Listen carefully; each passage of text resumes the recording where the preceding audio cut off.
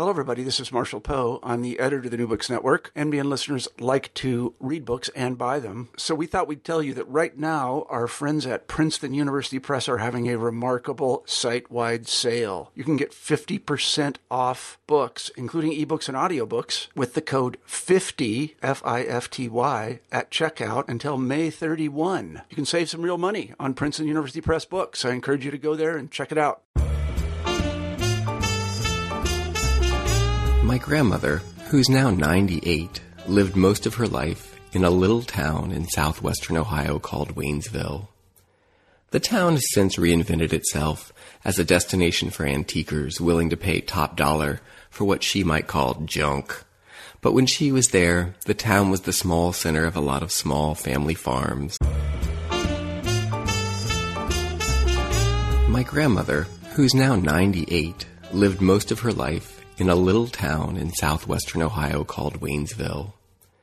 The town has since reinvented itself as a destination for antiquers willing to pay top dollar for what she might call junk. But when she was there, the town was the small center of a lot of small family farms, including her own. In her years there, she helped run the farm, started a dry cleaning business, drove the school bus, served as an EMT, and worked in the sheriff's office. She was one of those folks everyone knew. On Sundays, she cooked biscuits for the prisoners in the local penitentiary. For me, growing up, she was just Grandma. I didn't realize the richness of her character until years later, with age and distance, maybe even a little wisdom. In her latest poetry collection, Amy Wright takes this kind of realization and transforms it into powerful, moving, and oftentimes hilarious art. She was raised in the Appalachian region of Southwest Virginia, and her poems, which she calls cracker sonnets, bring this region and its characters to life. Jax Ovey, Virginia Liebes, Coralie Robbins, Leda Burke, Belle Neely, and Edna Culpepper. These are just a few of the folks whose daily grinds and deep affections fill Wright's poems. And as you can tell from these names alone, Wright betrays her people with what you'd hope for from a poet, lyric delight. Amy Wright, welcome to the New Books Network. Thank you so much, Eric. Thanks for having me on. Well, I am excited to talk to you about your new book. In fact, one of 4 new books that have recently come out. And so I'm also hoping that you can introduce me to your muse at some point. But I think it would be really great to just hear a little bit about your background as a writer. I think you bring a really rich and multifaceted perspective to the act of writing. And I'd love our listeners to hear a little bit about where you're coming from. Okay, thanks. I grew up on a farm. It was my grandfather's farm in Southwest Virginia. And as I got older, I fed baby calves on the farm. My parents worked in insurance.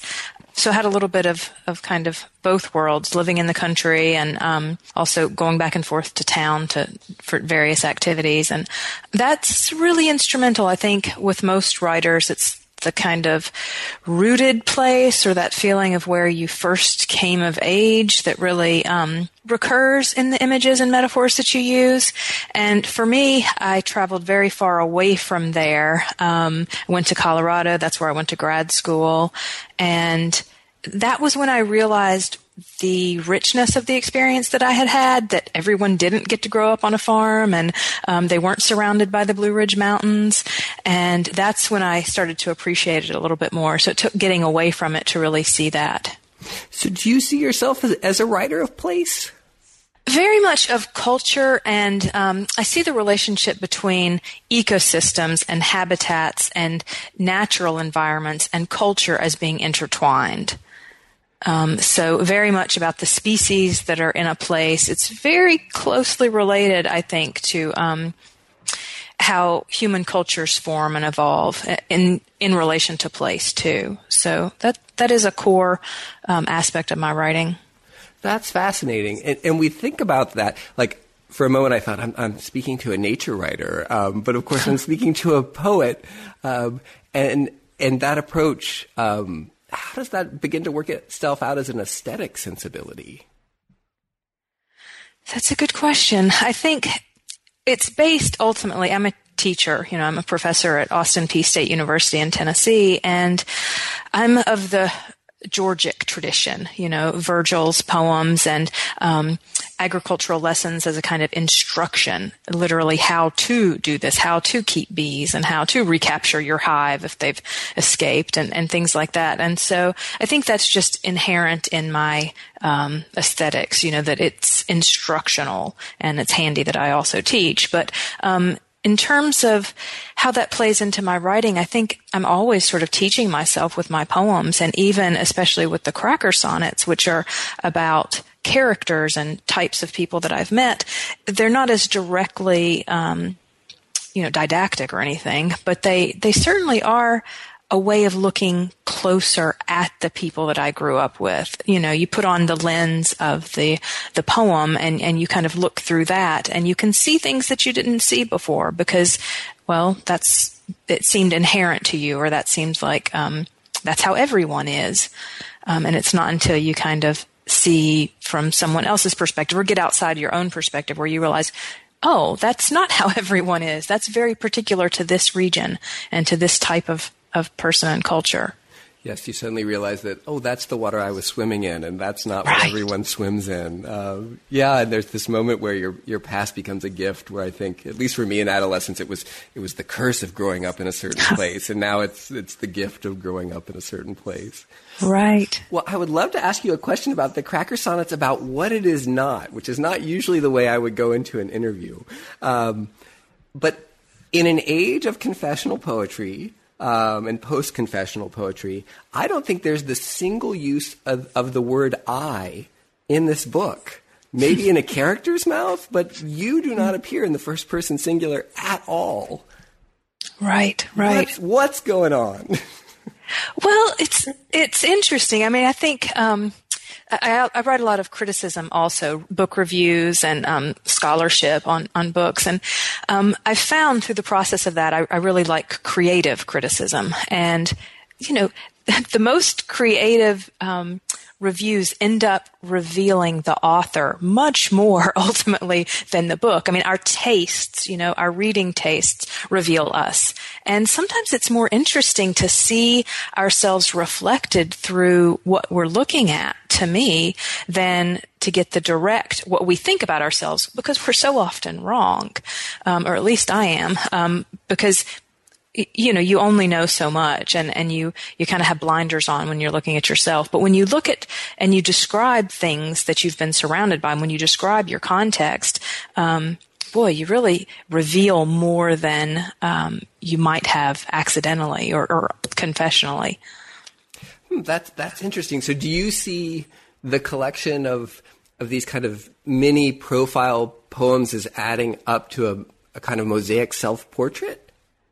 Well, I mean, I can see certain aspects of that. One of my friends just sent me a quote that she really liked from this book, and it was about desire. It was the Sorority Sisters poem, and it talks about sisterhood and how desire will hang you up to dry. And in quoting that, I thought I got a sense that she recognized within that something of me and something of my, sense of self, perhaps. But it revealed more of me than I think if I had just said, I think that desire can be really tricky and you have to learn how to manage your desires or your desires can control you. And if I'd been that direct about it, I think that it just would have been obvious. But there's a kind of code when you write these ideas into poetry. And when someone reads through them, it's really rewarding because you feel like they broke the code and they saw through to what you really meant.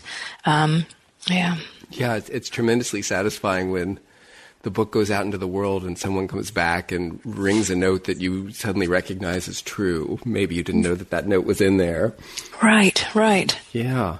Well, I mean, to turn to what the book actually is, I think that absence of self, or at least that overt absence of self, makes it tremendously generous. It's a book that's about kind of chronicling a people and a community and a way of thinking, and you just meet some fascinating characters. I was wondering if you would read us a couple of the titles of your poems, just as a way to give, because your titles are so great. And they also give your, I think at least they gave me a sense of the world that I was going to enter. Mm-hmm. Okay, here are a couple. Piney Donegan fell in the feed trough. Ruby Woodard learned something new every day. Anne Christian wouldn't be caught dead baking corn pone. And Coralie Robbins showers in the dark. See, those are great and hilarious at the same time. They're like good, rich and wonderful. And on your website, you call these kinds of characters things like apple pie rollers and Lester Flat kinfolk and one-handed fiddlers. Tell us a little bit about this world that's populating your book. Well, there's so much wealth in the people themselves where I grew up. And since I was on a farm, we didn't travel as much. I mean, of course, we took family vacations and things, but immediately on our day-to-day lives, we were pretty much reliant on, of course, the landscape and the beauty of that, but the people. And it wasn't, there wasn't a huge population. The whole county had probably 26,000 when I grew up. And so you got to know a lot of the same type of people. And so their stories and the different ways that they looked at the world and shared their experiences were really, curious making for somebody. And a lot of times there are roles that we inhabit and places would be characterized by, oh, that's owned by, the vet, or that's owned by the person who has this quirk. And people get kind of typified too in really interesting ways by their eccentricities. Well, would you mind reading us one? Sure. That'd be great. I'll read the opening poem in the book. Jack's Ovie blows perfect smoke rings in Farnham's musty playhouse. Morning throttles Jax's motor, lowers her frost skirt for him, if someone else's bride. Let lambs work their way up class ladders with starter hats and Nikes, he thinks, when Colleen clicks past, ignoring catcalls, heels snapping concrete, a jar of maraschino cherries jiggling, ready to be tossed into her Alka-Seltzer. Before she drops, wasp-waisted, onto the stage apron, owing nothing to no man, and off all day tomorrow. Beautiful.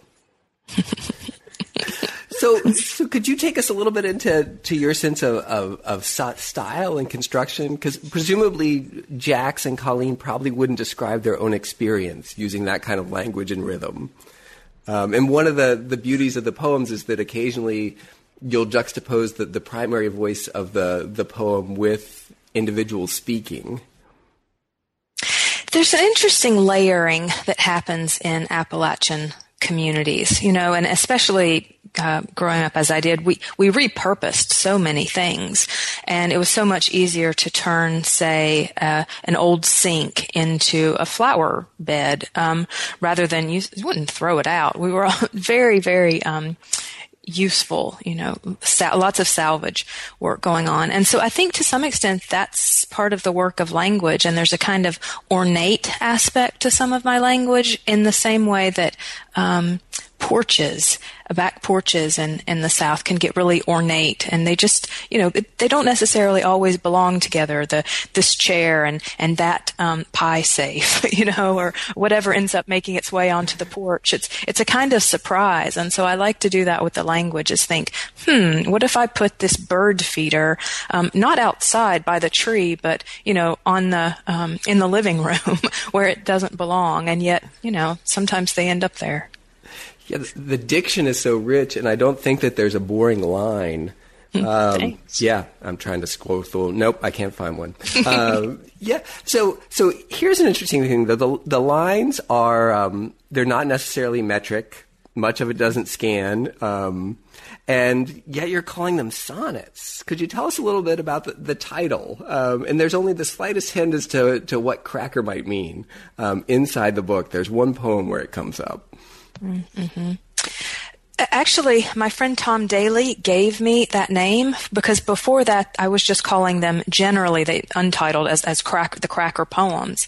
And he suggested that I call them sonnets, and because they have a very song-like quality, and I think that that's attributable to my background and to the importance of music in Appalachia, and just to the rhythms of speech and how it naturally flows certain in rhythms that you can kind of characterize as regional. But I do pay attention to, the kind of hymn meter that Emily Dickinson has. That's something that I play around with. And I disrupt the rhythms because I do have an ear for prosody, but I really like it when it's interrupted. One of my professors said, you don't notice that factory that you walk by every day until one of the windows is broken out. And I think that's kind of like the rhythm or the meters that I like the most, is when you hear just a little shadow of it and then it's broken, that you pick up on more of the sound quality to it. Yeah, I think that there's a very interesting kind of move you will make where you'll just lay in a comma and bring something else out on the other side of it. It is flour, sugar, lover she calls, comma, grateful. And so there's this sense of cinching or turning. I think Nabokov called it a knight's move, where the language moves in a direction that you don't quite expect, like a knight on a chessboard. I like that. Yeah. Well, I wonder if you might read us The Burnett's Are What They Make. Sure. Because there we get a kind of cavalcade of characters, and I think in one way I saw that as just one of the microcosms of the book at large, since we get this cavalcade of characters. Okay, sure. Thanks. The Burnett's Are What They Make. Jane shovels dirt cake onto the kids' plates. Becca blends hand soap with downy brome and milk thistle. J.D. converts his front yard into a quail sanctuary, and Reed does 360s in the mud lot behind the nylons factory. Arn and Desi devote one room in their Victorian to Robert Louis Stevenson and another to Mona Lisa. Loretta, a.k.a. Dancing Bear, bakes 7 banana bread, which creates trouble when she operates her concession stand's sans permit. Neighbors call the police when Amy Lou fires a hole into the Hoosier. JJ puts sugar in Jesus's gas tank. Arlen paints the Dixon subway chartreuse with blue moonlight, which gets his chain status revoked. But he can't care about that now, being an artist. So that's a whole Dickinson novel in 2 pages, right? I mean, Dickens. Although not surprisingly, Dickinson makes an appearance in my slips. Yeah. Go from there. So, there's a question that comes up again and again about the morality of writing about other people and other lives. Was this an issue that came up for you? Capturing these portraits of people that weren't you, and what kind of portrait, really, right? Like, how do you write about other minds, other lives, other experiences that aren't yours? To what extent are you allowed to frame them and own them in your own art? This seems like a question that comes back the more we have this pluralistic culture, and, artistic writers are trying to move outside of themselves. And I don't know if growing up in this community, it felt like, oh, no, that's not something I wrestle with, or whether that was a question that occurred to you as you were writing these. That is very important to me, that especially I mostly write nonfiction, I'm a nonfiction professor at Austin Peay. And so I think that it's essential to something like an essay or a collection of essays where the persona that you're adopting has an authenticity. And that might be because you literally inhabited the context for a decade, or it might be because you have access to a certain perspective on it. But I think it is really important that we're representing our cultures or perspectives accurately, and I think with a kind of love, which I know sounds a bit hokey, but I think that if you do it with love, a kind of meaning, respect, and action taken toward, that that culture that you're wanting to represent, then I think that protects you to some extent. Now, bear in mind, these are not nonfiction pieces, and so I'm not using actual names, unlike the Holy Mackerels, which is a section on my website where I asked people to contribute their real-life stories of people that they know like this, and they name them, and they give the birth and death dates in some cases, and these are, the names are entirely fictitious, and a lot of times the details are borrowed from a composite of different types of characters. And so what gives me license is a little roomier, in these poems, and that's one of the reasons why they are poems and not essays. But I think that it does the same work of representing a culture, and in this case, really positively and with a lot of humor and a sensitivity to how they've been represented before, because when I actually turned these poems into my graduate workshop at the University of Denver, I got, I first got into the University of Colorado with these poems, and that's when, so they're old poems. I've had them around for a long time in a lot of different forms, but the workshop, really balked at this idea of cracker because it's a very sensitive and heavily laden term, and, does anybody have license to sort of, just bandy this term about? And I was trying to reclaim it, because it has a lot of really negative connotations, and as does the, Appalachian region and a lot of the South in general, and, racist connotations and backwoods, stereotypes. And so I really wanted to work with those because, of course, that was representing me for my 20s, into my 30s.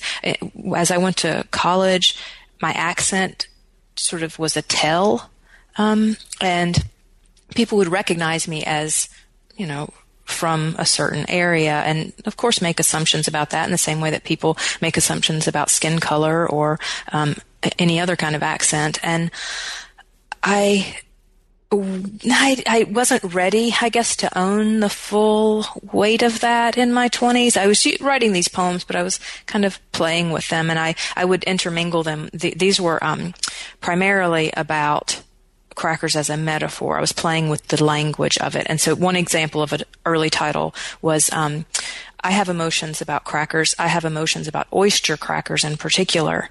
And that was responding to a Gertrude Stein line where she was saying, can you have emotions about crackers? And I was playing with just the concept of, the sort of saltine. And I ended up dedicating this book to my parents, based on their saltine preferences. So I'm still sort of playing with it. But to some extent, I went ahead and owned the cultural connotations, which ultimately I just couldn't get away from.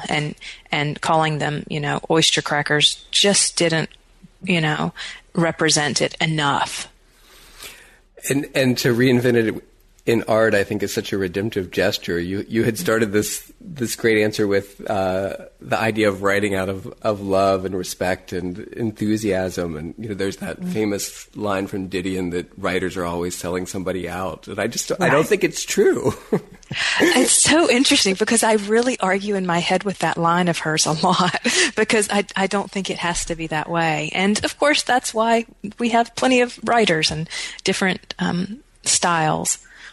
Yeah, well, I want to go back to something that you touched on, which is this book has a kind of a supplement or a complement, which is this Holy Mackerels on your website that does have an ethnographic impulse. It's invitational, and I'm just wondering if there might be a listener or two out there that would be interested in.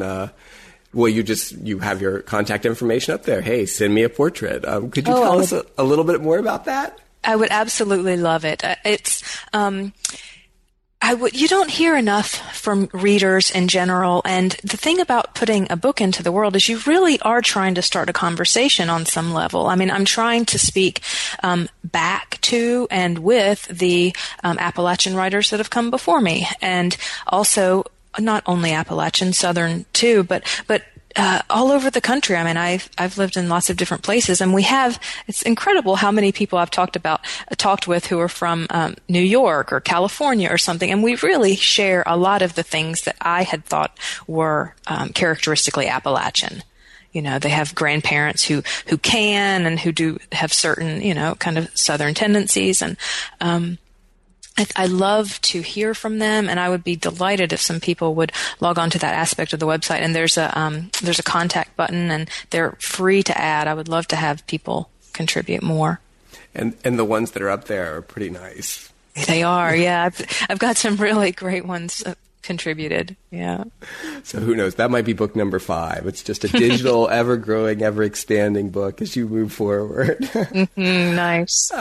Well, I'm interested. So there are a lot of portraits in the book, poems that begin with the name of a person and kind of unfold their world or their point of view. There are also, in the third section of the books, poems that seem much more like dense lyrics or even haiku-like in their specificity and attention to sometimes natural detail. I was wondering about those. How do you see those fitting in or rounding out what you're doing in this collection? I think that's because these poems I've lived with for a long time in various permutations. Actually, the first book that came out, so the Cracker Sonnets is my second book, and my debut collection is called Everything in the Universe, and it basically does meditations on a wide variety of insect species. And that's because, well, they dominate on this planet. They actually outweigh us by, pounds, and they often can be kind of canaries in the coal mine, so to speak, in terms of being affected early based on certain aspects of climate change. And many species will persevere long after us should we do ourselves in. But that research that I was doing on the side and the natural history and the aspects of that were infiltrating my consciousness. So when I was coming back to revise some of these poems, that just naturally started coming in more. Okay, that's fascinating. So your second book of poetry is your first book chronologically, and right. Yeah. Well, so I'm once again fascinated by the way you're talking about your kind of aesthetic interest in the questions that drive your poetry, especially given that you are a nonfiction writer who's done this work in nonfiction. What kind of possibilities or what kinds of things can you do with nature writing and poems that you couldn't do in nonfiction? Like, what does the poem open up for you? Well, one thing is the music of it. Just the way that, you can do that in essays. Obviously, many essays are very rhythmic and lyric essays and for an entire genre. But it just opens up a kind of window into, well, with an insect, you can write a micro essay about it, but they just wanted to be, I guess the music just predominated, and it just made more sense to reflect on them with that attention. Poetry calls such attention, and I think its readers tend to be willing to look that closely. And it's not to say that nonfiction can't ask that same thing, but I think that a meditation on one of the poems is about earwigs, and they make really great mothers. And you could certainly write an essay about the surprising, motherly qualities of the earwig, which is, kind of an ugly little pincher bug. People squash them and have fears about them. And yet they're, unlike many insect species, they really stay with their broods, and they really protect them and care. Many of them send their offspring off into the world, but earwigs are very, very loyal and protective. And so, you can write an essay about that, but it was just more playful, I think, to put them in poems, for me anyway. Would you mind reading us one of the poems from this collection that emphasizes the song and the sonnets, that kind of musicality? There are so many. I'm just curious as to what you would in the Cracker Sonnets? Yeah, that would be great. Okay. All right. Okay, I think Virginia Liebes's dreams are stuffed chicken wire parading promises. After 2 failed marriages, Virginia goes on Sauerkraut diets, splits hogsheads of molasses with Martha, shreds deeds, her ribs, bowed pines under snow, her eyes, fly-specked, windows in bright sun. She hangs upturned bells and horseshoe talismans of hope she may live beyond the life she was given. Pulls 2 beers clinking from the refrigerator, a sleeve of light flaring in her dark apartment. What it means to have a woman's body, she tells her daughter, is to stand at the mouth of the cave and be the cave. Bats flying out of it like hearts. Yeah, that's beautiful. Thanks.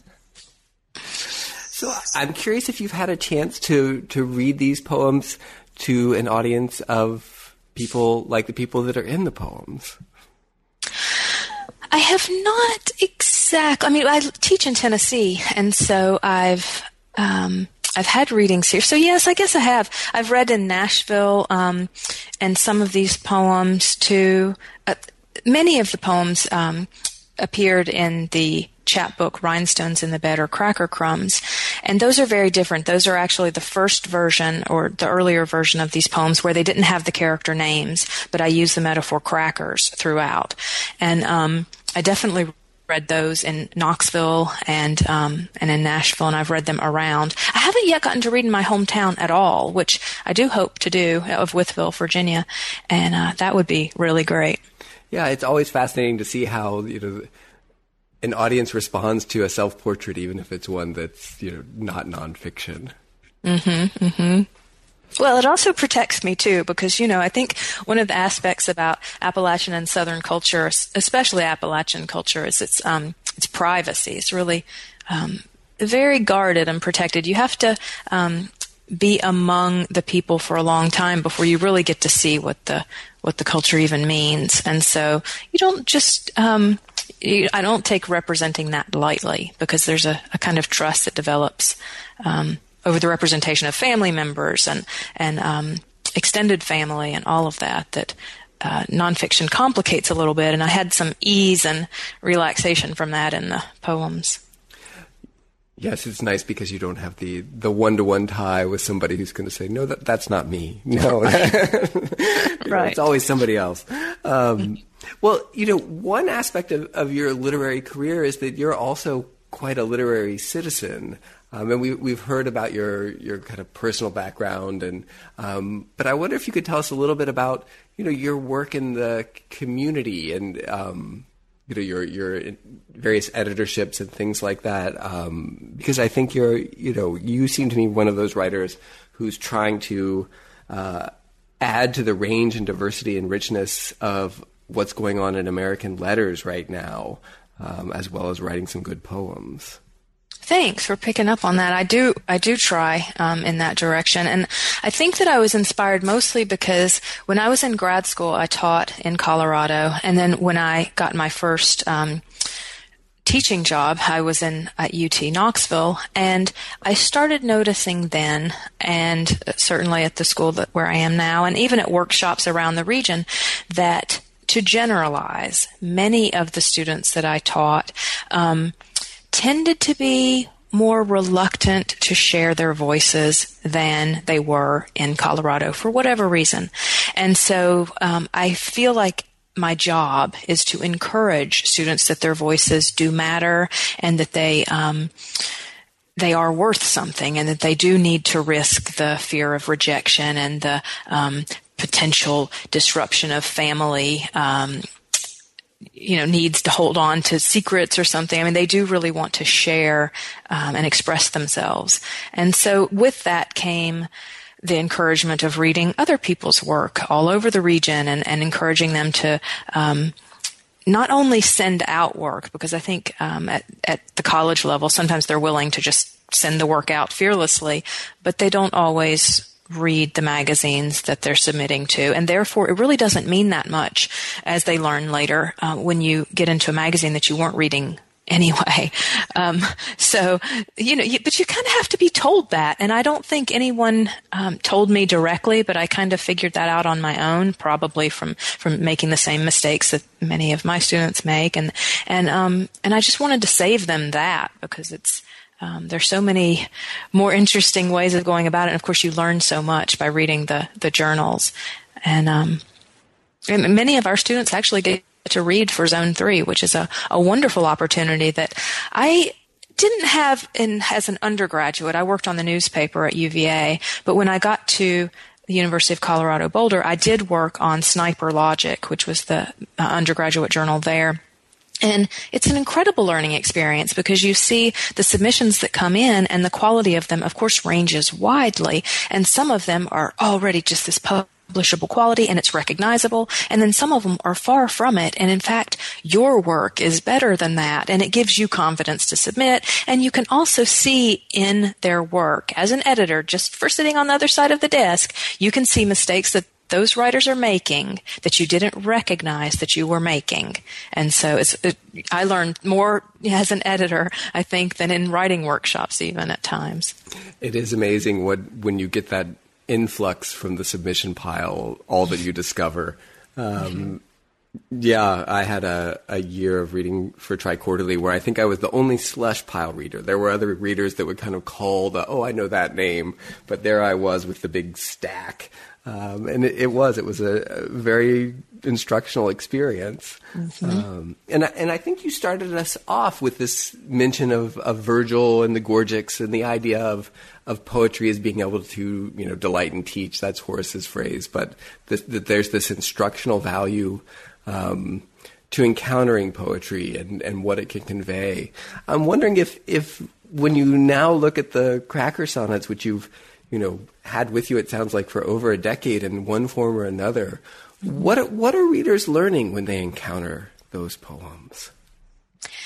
Hopefully, they're learning, I think, the beauty and curiosity of another culture, one that has been dismissed and too easily damned, as something that you can't get anything from, or something that doesn't have value, or that once had value that doesn't have any value in our contemporary world.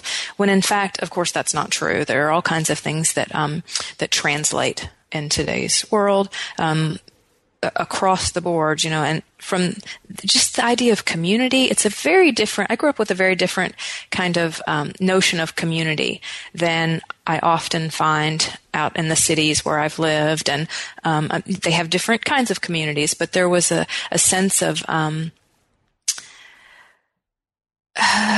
guess, being beholden to your neighbors, because that was sort of, they were the nearest person, and they saw much more of you. There's a lot of exposure, and I'm really interested in what is seen and what we hide and protect. And it's kind of like in your family. I mean, your family, because they're there with you, they get to see the whole picture. And when you are out in the world, you can hide these certain aspects of it. But there's a huge, I guess, relief and also measure of acceptance when you go ahead and show the good with the bad. And we needed more good. I thought. I felt like we needed more representations of the things that are really interesting and really beautiful about these small towns, and about cultures farm hands. I've got poems about farm hands and French friars, and a lot of that comes from where I grew up. They were not expressing themselves. There certainly weren't poetry books from, the neighborhood kids that lived up in the mountains and you got to see rarely. And I thought there needed to be. There's a wonderful poem. I can't find it right now. But the main character says something like, "I'm living the life that I want to be living," to the police. Shreve. Yes. Shreve. Okay, it's great. Would you read us the poem Habitat, which I think is this wonderful embodiment of some of the lovely things you just said? Sure. Habitat. Mac and Polly cling to the mountainside, sphagnum moss on an abalone camper. Their father collects disability. They are ingenious. Manipulators of flag girls in parking lots, track stars in waffle joint back booths, French fryers and Ferris wheel top buckets. At home, unable to avoid introducing them to pudding on the sofa, their young mother who makes them pretend she's their sister. Mud puppies cut through a school of crappies, patch the shallows, sprout toes sensitive as tentacles on a slug's head, ascend the muck thin-skinned as newborns, or did back then. Of course, Mac will grow up, start a tree-trimming business, meet Scotty, who isn't afraid of his wolf pup or long silences. How a hard storm closes their exit. Imperiled, water shrews and hellbender playthings give her something to lose in that nothing-much mobile. A freshwater turtle she feeds periodically, a handful of cereal that crackles when wet like maggots. Do you want to move someplace else? Mac asks after lovemaking, her nape wet, fan blades slowing with her pulse. Eddie has a body shop in Lafayette. Scotty pulls a squirrel's tail curl through a hairbrush she keeps near the bed like all Perry women. Away from here, I wouldn't know what it looks like to be happy, she says. I would test it, the way a girl will suffer her love to prove his love real. Wouldn't hear the morning dove or see the blazing star nod its fandango ascent from a far field. No, it is better to know chorus frogs are in danger, the lake sturgeon almost lost. What are those creatures to me? I cannot be sorry never to have seen. You just got to hear how good that is. It's beautiful. Thanks. Well, where do you go now after having finally let this one go? Virgil went to the Aeneid after the Gorgics. Because it really helped me that they were written in the order that they were, because the poems that came after were published first, and then this poem kind of tucks in, so I don't have the pressure of that being the first book, even though it was. And so it kind of saved me on that level. But right now, the research that I've been doing has driven me into nature writing. I was able to get invited to, the Kenyon Review had their first ever nature writing workshop this summer. And it was a wonderful experience that I got to participate in as David Baker's fellow. And I'm sure that this is going to, breed more nature writing workshops across the country. And in fact, I came back and taught a nature writing workshop in Nashville.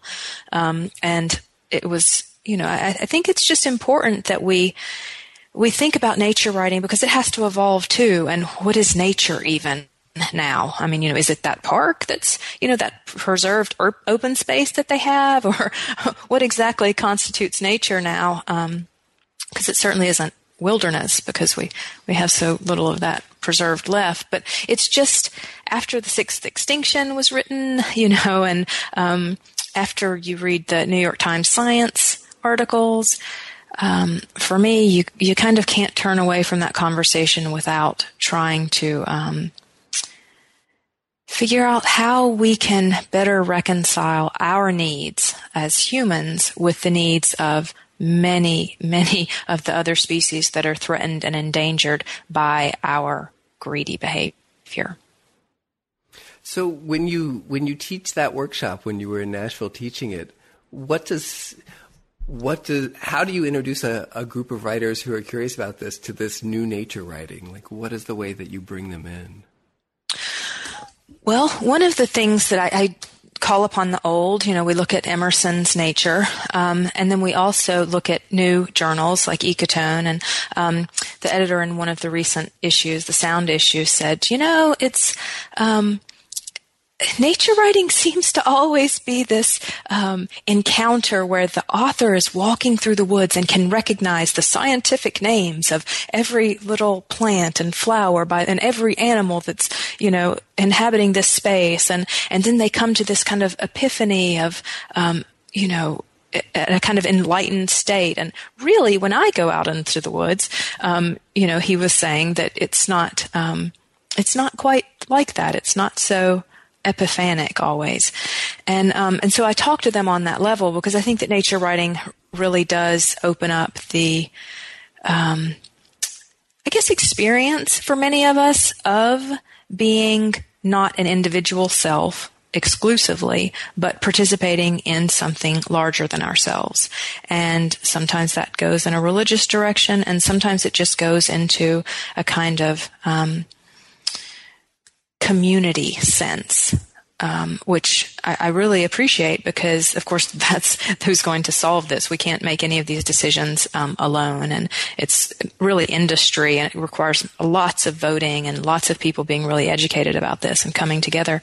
But again, then when I start thinking about that community, then it just winds back to my original concept in the Cracker Sonnets and the closeness of the community that I've experienced and why it feels so important to me and natural and inevitable, and why we have to kind of speak across communities sometimes and across contexts, because of course there's an incredible benefit to having that affinity with a particular people, but it can also be very dangerous because it can be used to exclude a lot of other people. And so you have to think, okay, what do we have in common and what distinguishes us and how can those be used to best effect? It seems like writing could play a role in writing across those potential misunderstandings. Right. And I think nature writing, we have a kind of avenue to do that because nature is sort of a backdrop or a neutral area that we have in common. Well, before I let you go, I want to ask you one more question about your sensibility, which I think may tie into what we're talking about, that you don't see in a lot of poets, which is your sense of humor. And, Joyce Carol had a similar beef about nature writing that she voiced a while back. She said it's always epiphanic. It's always Gretel Ehrlich transcending herself. And she was like, when I go out, I get stung and bitten, and I want more stuff about the horrible camping trip and how nature just can suck. And it was very funny. And I think there's a really wry and rich sense of humor in the Cracker Sonnets and in your other work. How do you see that working? A lot of times when people think I'd really like a good, rich laugh, they don't go to poetry. And yet they'll find those in your poems along with a lot of other experiences. Oh, good. Thanks for saying so. Well, shouldn't poetry be funny too? I mean, I think there's that great Frank Zappa album where he says, does humor belong in music? And I think, yeah, humor belongs anywhere that you can get it. So, it makes it more fun, and you have to have a little levity about yourself when you're looking at nature writing, when you're looking at culture writing. You have to be a little bit light when you a little bit playful with it, or you can get just bogged down, I think, with the constraints. Yeah, it starts to feel a little ponderous and heavy in a way that maybe isn't even accurate to our own experience. Right. Well, Amy Wright, thank you so much for being on the New Books Network. Oh, you're welcome. Thank you for inviting me. I really had fun. Well, I hope you'll come back with one of your other half dozen books that are coming out. Thanks. I'm Eric LeMay, and you've been listening to an interview with Amy Wright, author of Cracker Sonnets on the New Books Network.